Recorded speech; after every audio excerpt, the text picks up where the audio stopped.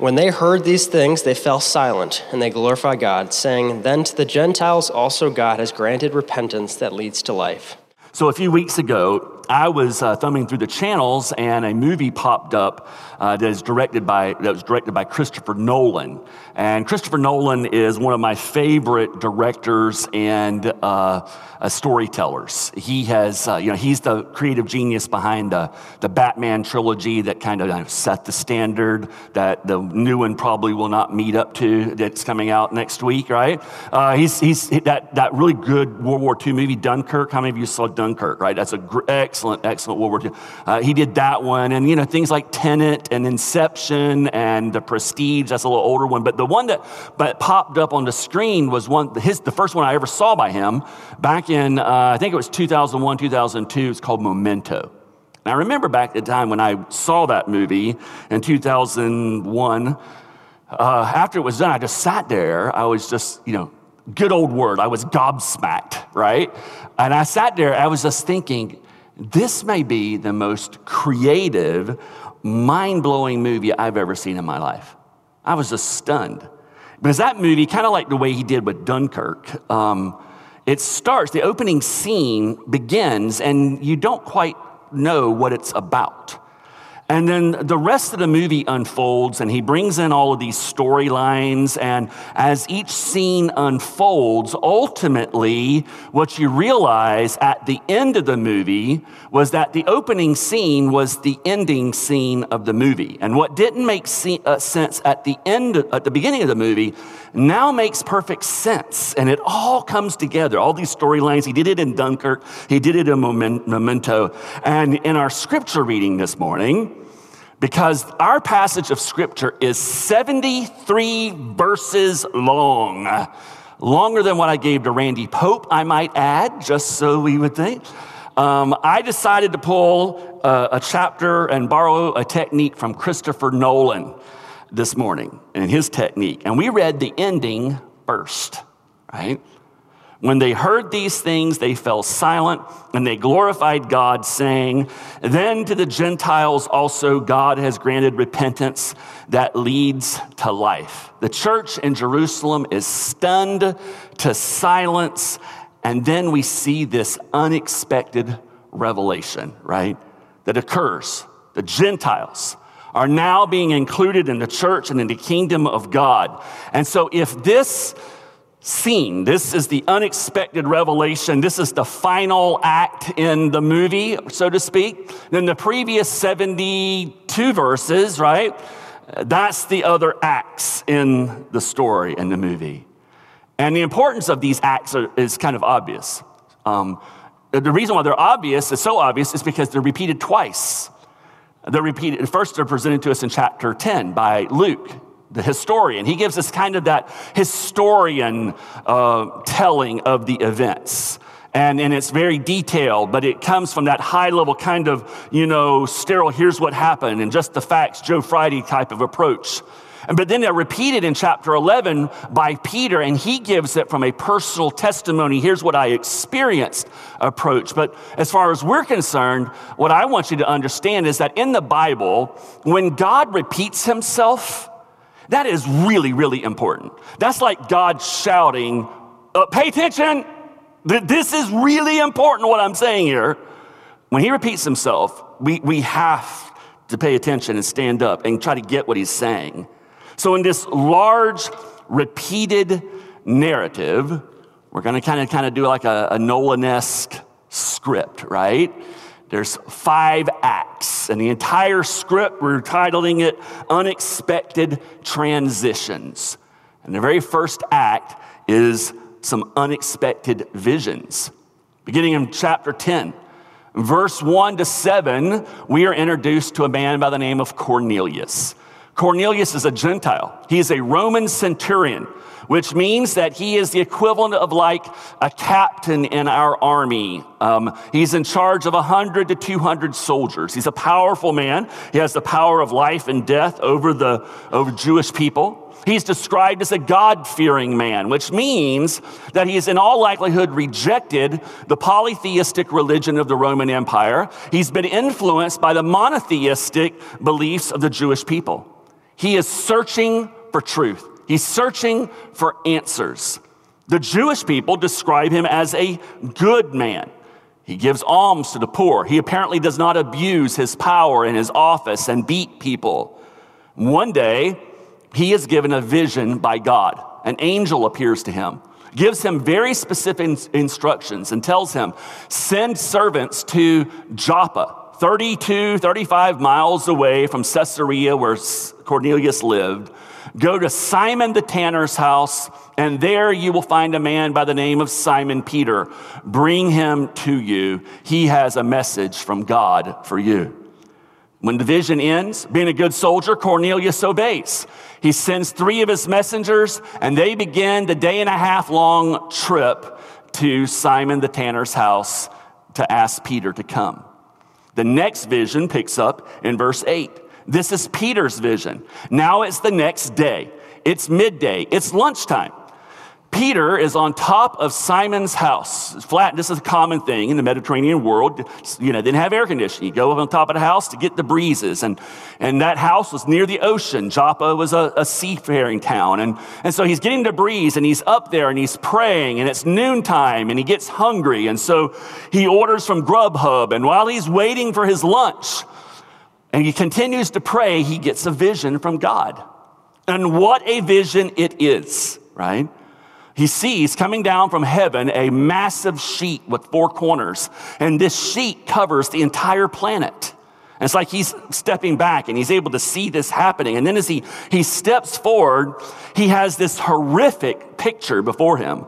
On this sheet covering the earth is every imaginable kind of animal you can see. Now remember, he's a Jew, a devout Jew. He's a kosher man.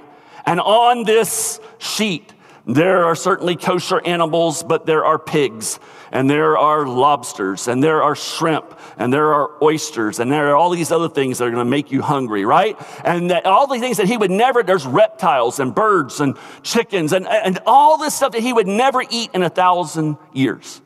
As Dr. Kent Hughes described it when he looked at this, in his estimation, what Peter saw was an unholy smorgasbord, which tells you Dr. Hughes was a pastor in the Chicago area, right? Because nobody uses the word smorgasbord except people from that area of the world. If he was pastoring down here or in Jacksonville, he would have said what Peter saw was an unholy all-you-can-eat buffet, okay? That's what he saw, right, in this view. In verse 13 of chapter 10, this is what we read. And there came a voice to Peter. Rise, Peter, kill and eat. But Peter said, by no means, Lord. In other words, absolutely not, God. For I have never eaten anything that is common or unclean. And the voice came to him again a second time. What God has made clean, do not call common. This vision and this message and interaction between Peter and God occurs a total of 3 times. And as this occurs and as it ends, Peter's on the rooftop and he's gobsmacked. He's wondering, what is going on? I don't understand what I'm seeing here. And as he's pondering this vision, our second act occurs, an unexpected request. The messengers from Cornelius arrive. They knock at the front gate. And as Simon Peter goes and he meets these men, they tell him this story of their master, this Gentile centurion Cornelius, with the vision and the request that has been given. And as they're speaking, the Holy Spirit turns the light on inside of the mind and the heart of Peter. And he realizes, oh, maybe this vision isn't about shrimp and lobster and baby back ribs after all. Maybe that's not the point. You see, Church, Peter was a devout Jewish man, and he had been shaped by centuries of national and ethnic and spiritual pride that had set in with the nation and with the people. And so he was not ready for any kind of a unexpected transition. He wasn't ready. Now, he had been getting prepared. In fact, if you go back to the end of chapter 9, God had begun to prepare him for this. Through Peter, he had resurrected from the dead a woman by the name of Tabitha. showing Peter that God can do anything. His power is so great, he can do anything, even bringing the dead back to life. And then he puts him in the home of Simon the tanner, which meant Simon Peter is now ritualistically, ceremonially in a constant state of uncleanness. He could not go to the temple because a tanner was a dirty, nasty, smelly occupation. You're dealing with dead animals, and so you're ritually, spiritually unclean. And so the irony here is this very proud, upright, meticulous Jew was living in a home where he was by de facto unclean, now interacting with Gentiles who are what? Unclean. So he's been getting prepared by God, but he's not ready for this. He's been indoctrinated with the idea that the Jews were God's chosen people. I mean, that's what the scriptures say. And how is this applied? This means that you eat differently, you dress differently, you worship differently, and you certainly do not befriend and associate with Gentiles. You just don't do it. And so the result of this, as John Stott comments, is that the tragedy was that Israel twisted the doctrine of election into one of favoritism. They became filled with racial pride and hatred.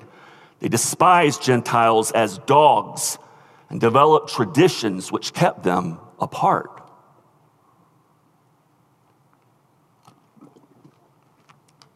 So it took time.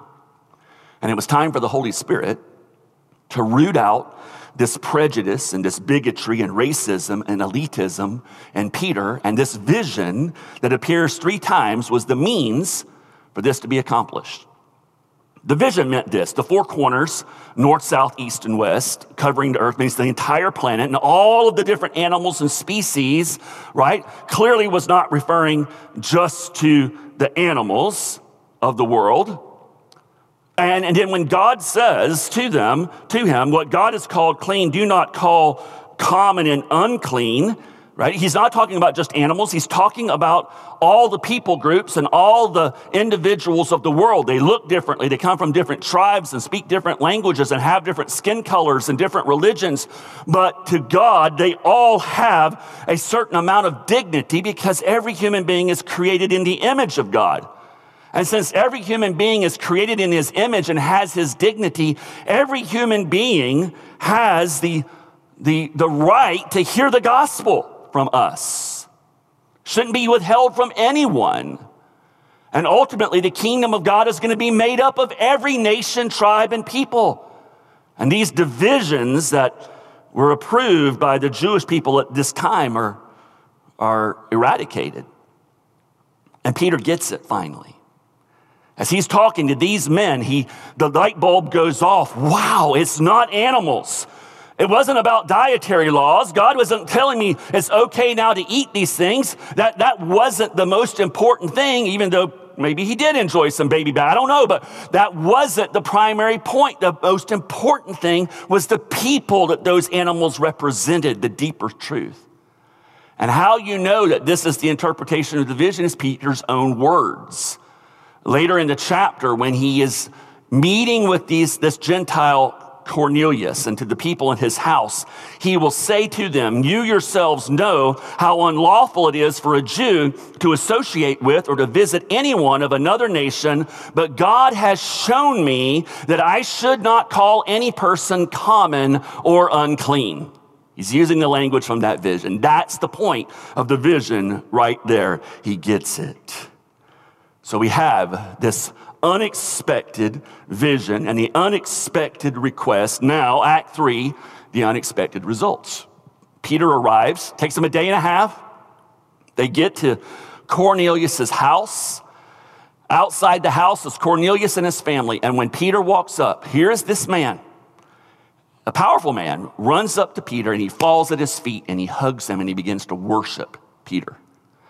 And Peter says, whoa, no. You don't worship me. I'm just a man like you are. And he helps him get up to his feet and he brushes him off. And so Cornelius, gets him and his family and he brings him into the house. And when he walks into the house, to the surprise of Peter and the other 6 Jewish men who are with him, right? The house is filled with other people. So Cornelius, knowing that Peter was coming, he gathers together this crowd, and the house is packed, and there's these people waiting on Peter. And so Peter, you can tell Peter's kind of uncomfortable. You know, he just kind of starts with like, okay, I'm here. What do you want? So he starts kind of like, what do you want from me? And Cornelius begins to tell his story and the angel and what the angel says to him. And he finishes the story with this statement. And no preacher could ever ask for a better question from anyone.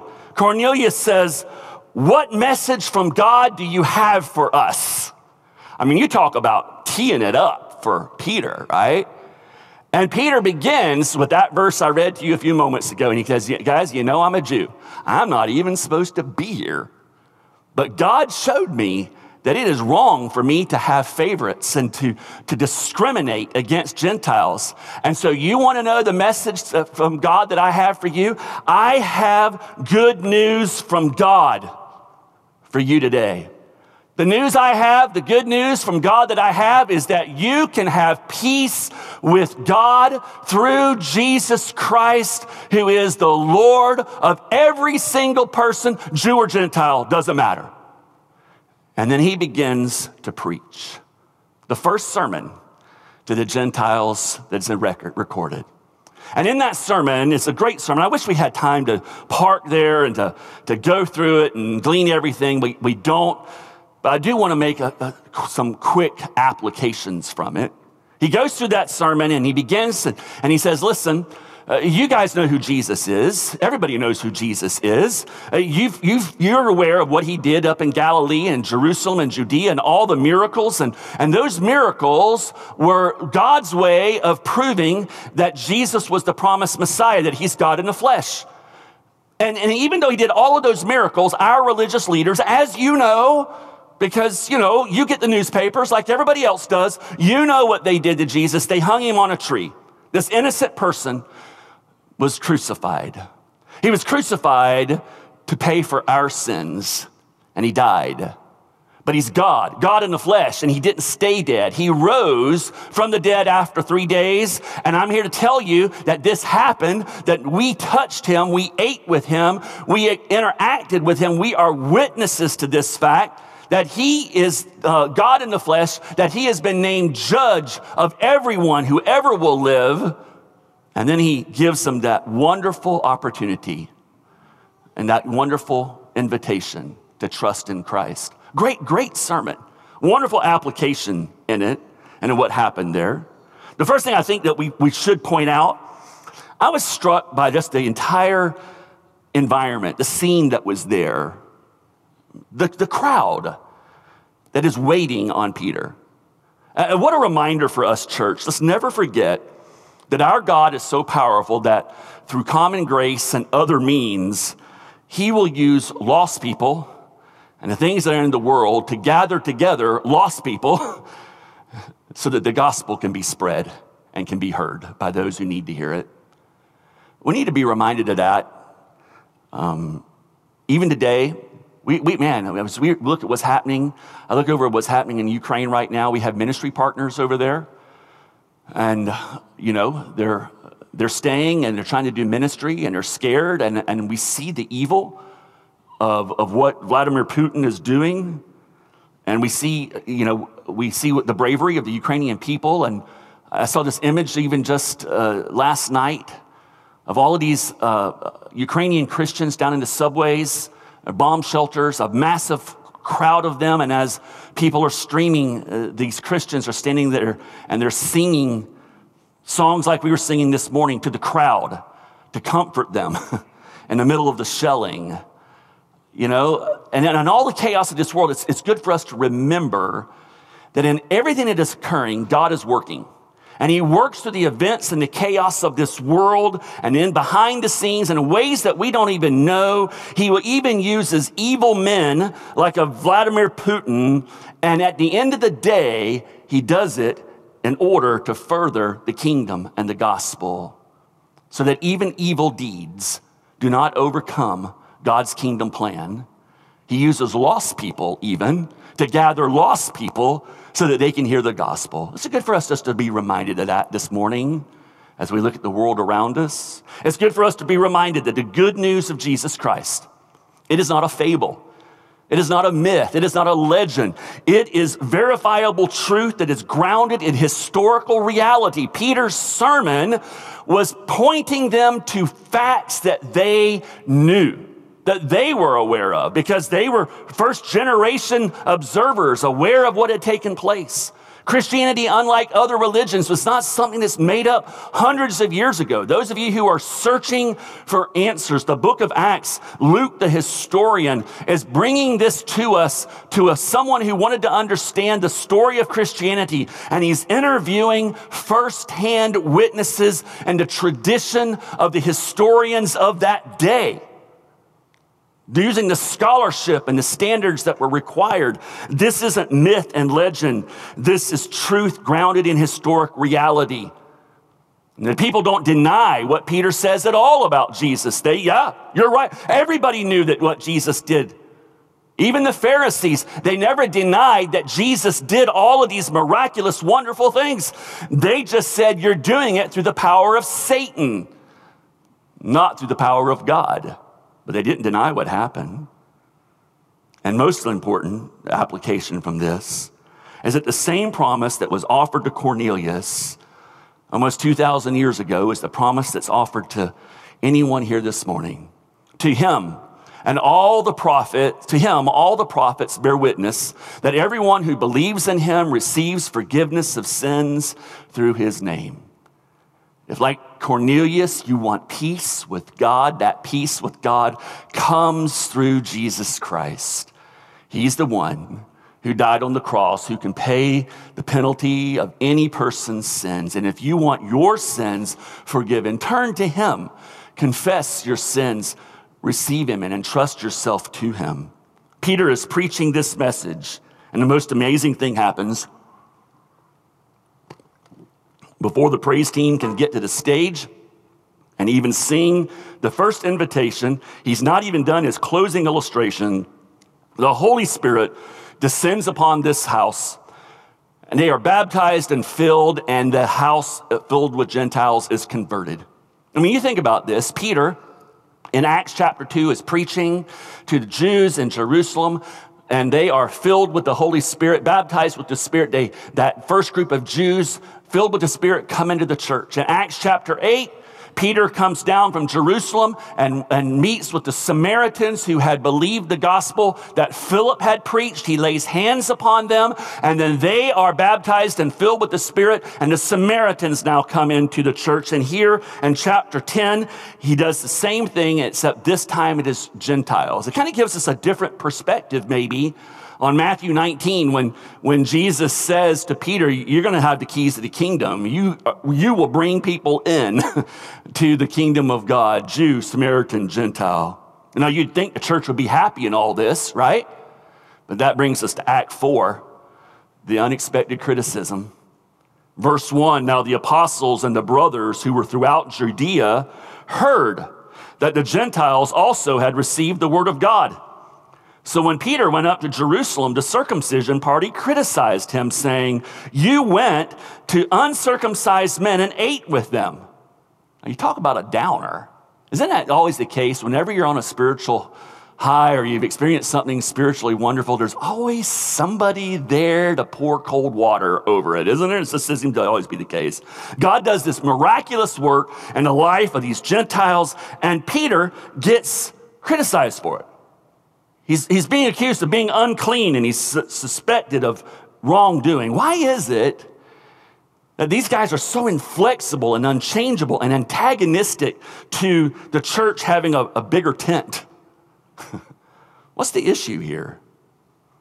I think it's the issue that it's the same issue that occurs over and over and over again throughout history and throughout the centuries. We become so convinced that, and by the way, these are believers. These are Jewish believers. But they are so convinced that a passage means X and the application is Y. or that the doctrine means X and the application and the way you work that out is Y and it can't be Z, right? They're so convinced of this that as a result, they become critical because of what is happening. It doesn't fit within that box. The Holy Spirit isn't working the way their doctrine says the Holy Spirit is supposed to work. It doesn't meet their criteria of what is theologically correct and acceptable.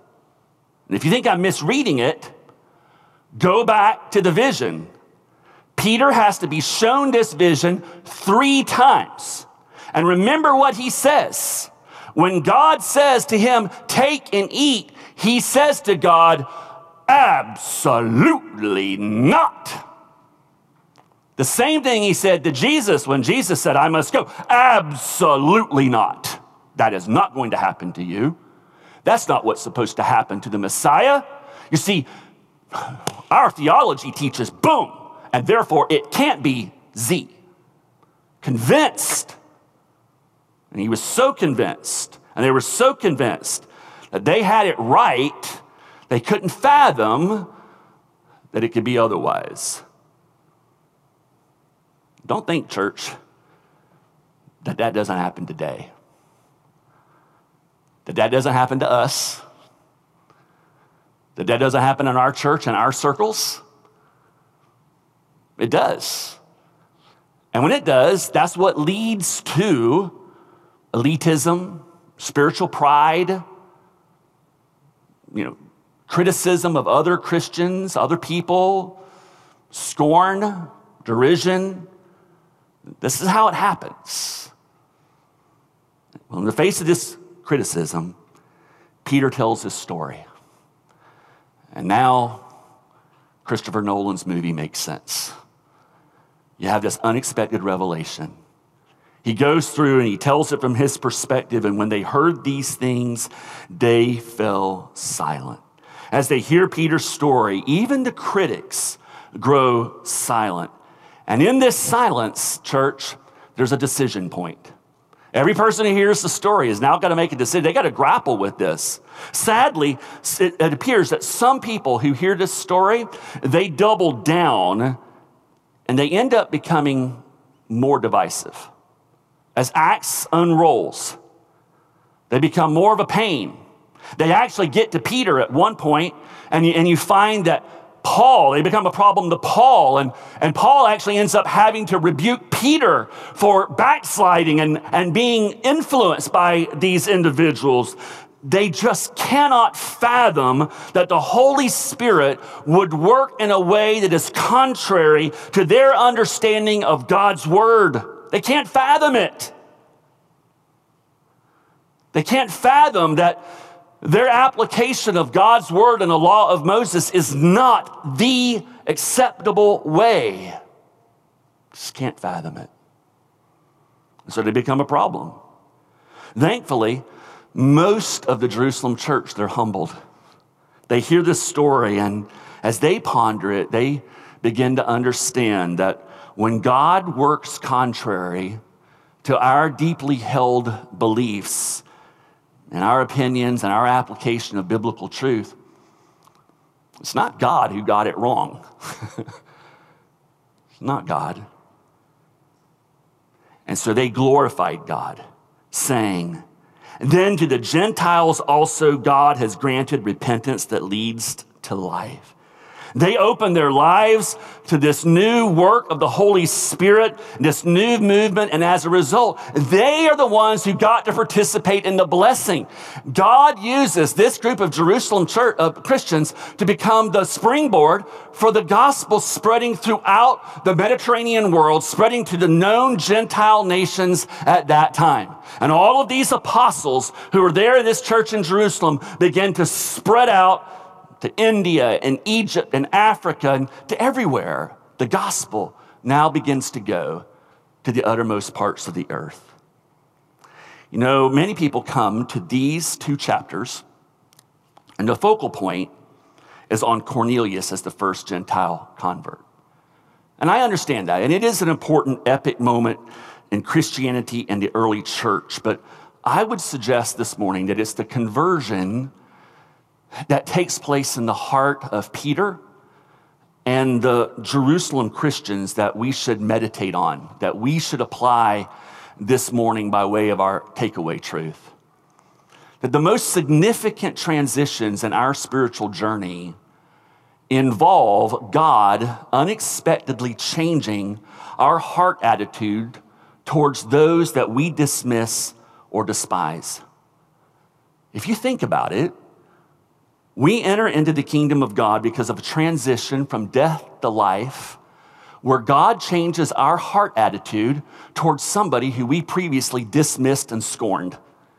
He changes our heart attitude towards Jesus so that instead of dismissing him or rejecting him or laughing and scorning him, we now love him and receive him. And as we grow in the gospel, we come to realize that the gospel is the great equalizer. We all stand before God as sinners without hope apart from his sovereign mercy. And as we understand and believe this and grow in this, the gospel does something to us. It begins to enlarge our hearts towards other people, people who are already inside the family of God and people who are outside the family of God. This is the power of the gospel, and it begins to teach us what Peter was taught on that day, on that roof in the city of Joppa. The gospel teaches us that no one is common or unclean, no one. And that the caste systems that are in our culture, the categories that encourage bigotry and discrimination and racism and prejudice and elitism and derision and superiority and abuse, all of these systems that can inhabit our society and our thinking or even our functional worldview. We may never admit that they're there, but they are there because they affect how we live our lives and how we interact with other individuals. All of those things find no merit in the Word of God. Because the scriptures teach us that within the family of God, for example, everyone who is in Christ, there's no Jew or Gentile, male or female, bond, free, rich, poor, high, low. All of these categories are gone because we are on level ground before the cross of Jesus Christ. As the Apostle James teaches us, my dear brothers and sisters, how can you claim to have faith in our glorious Lord Jesus Christ if you favor some people over others? So, dear Christian, this morning, does your heart need to be enlarged by the gospel?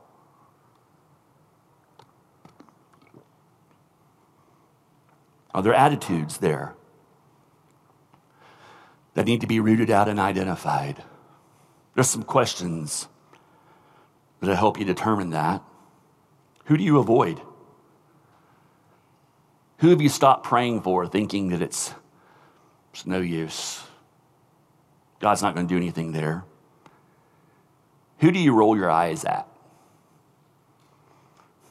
This is one that convicted me. By the way, these are all questions that I just meditated on, and this is the one that got me.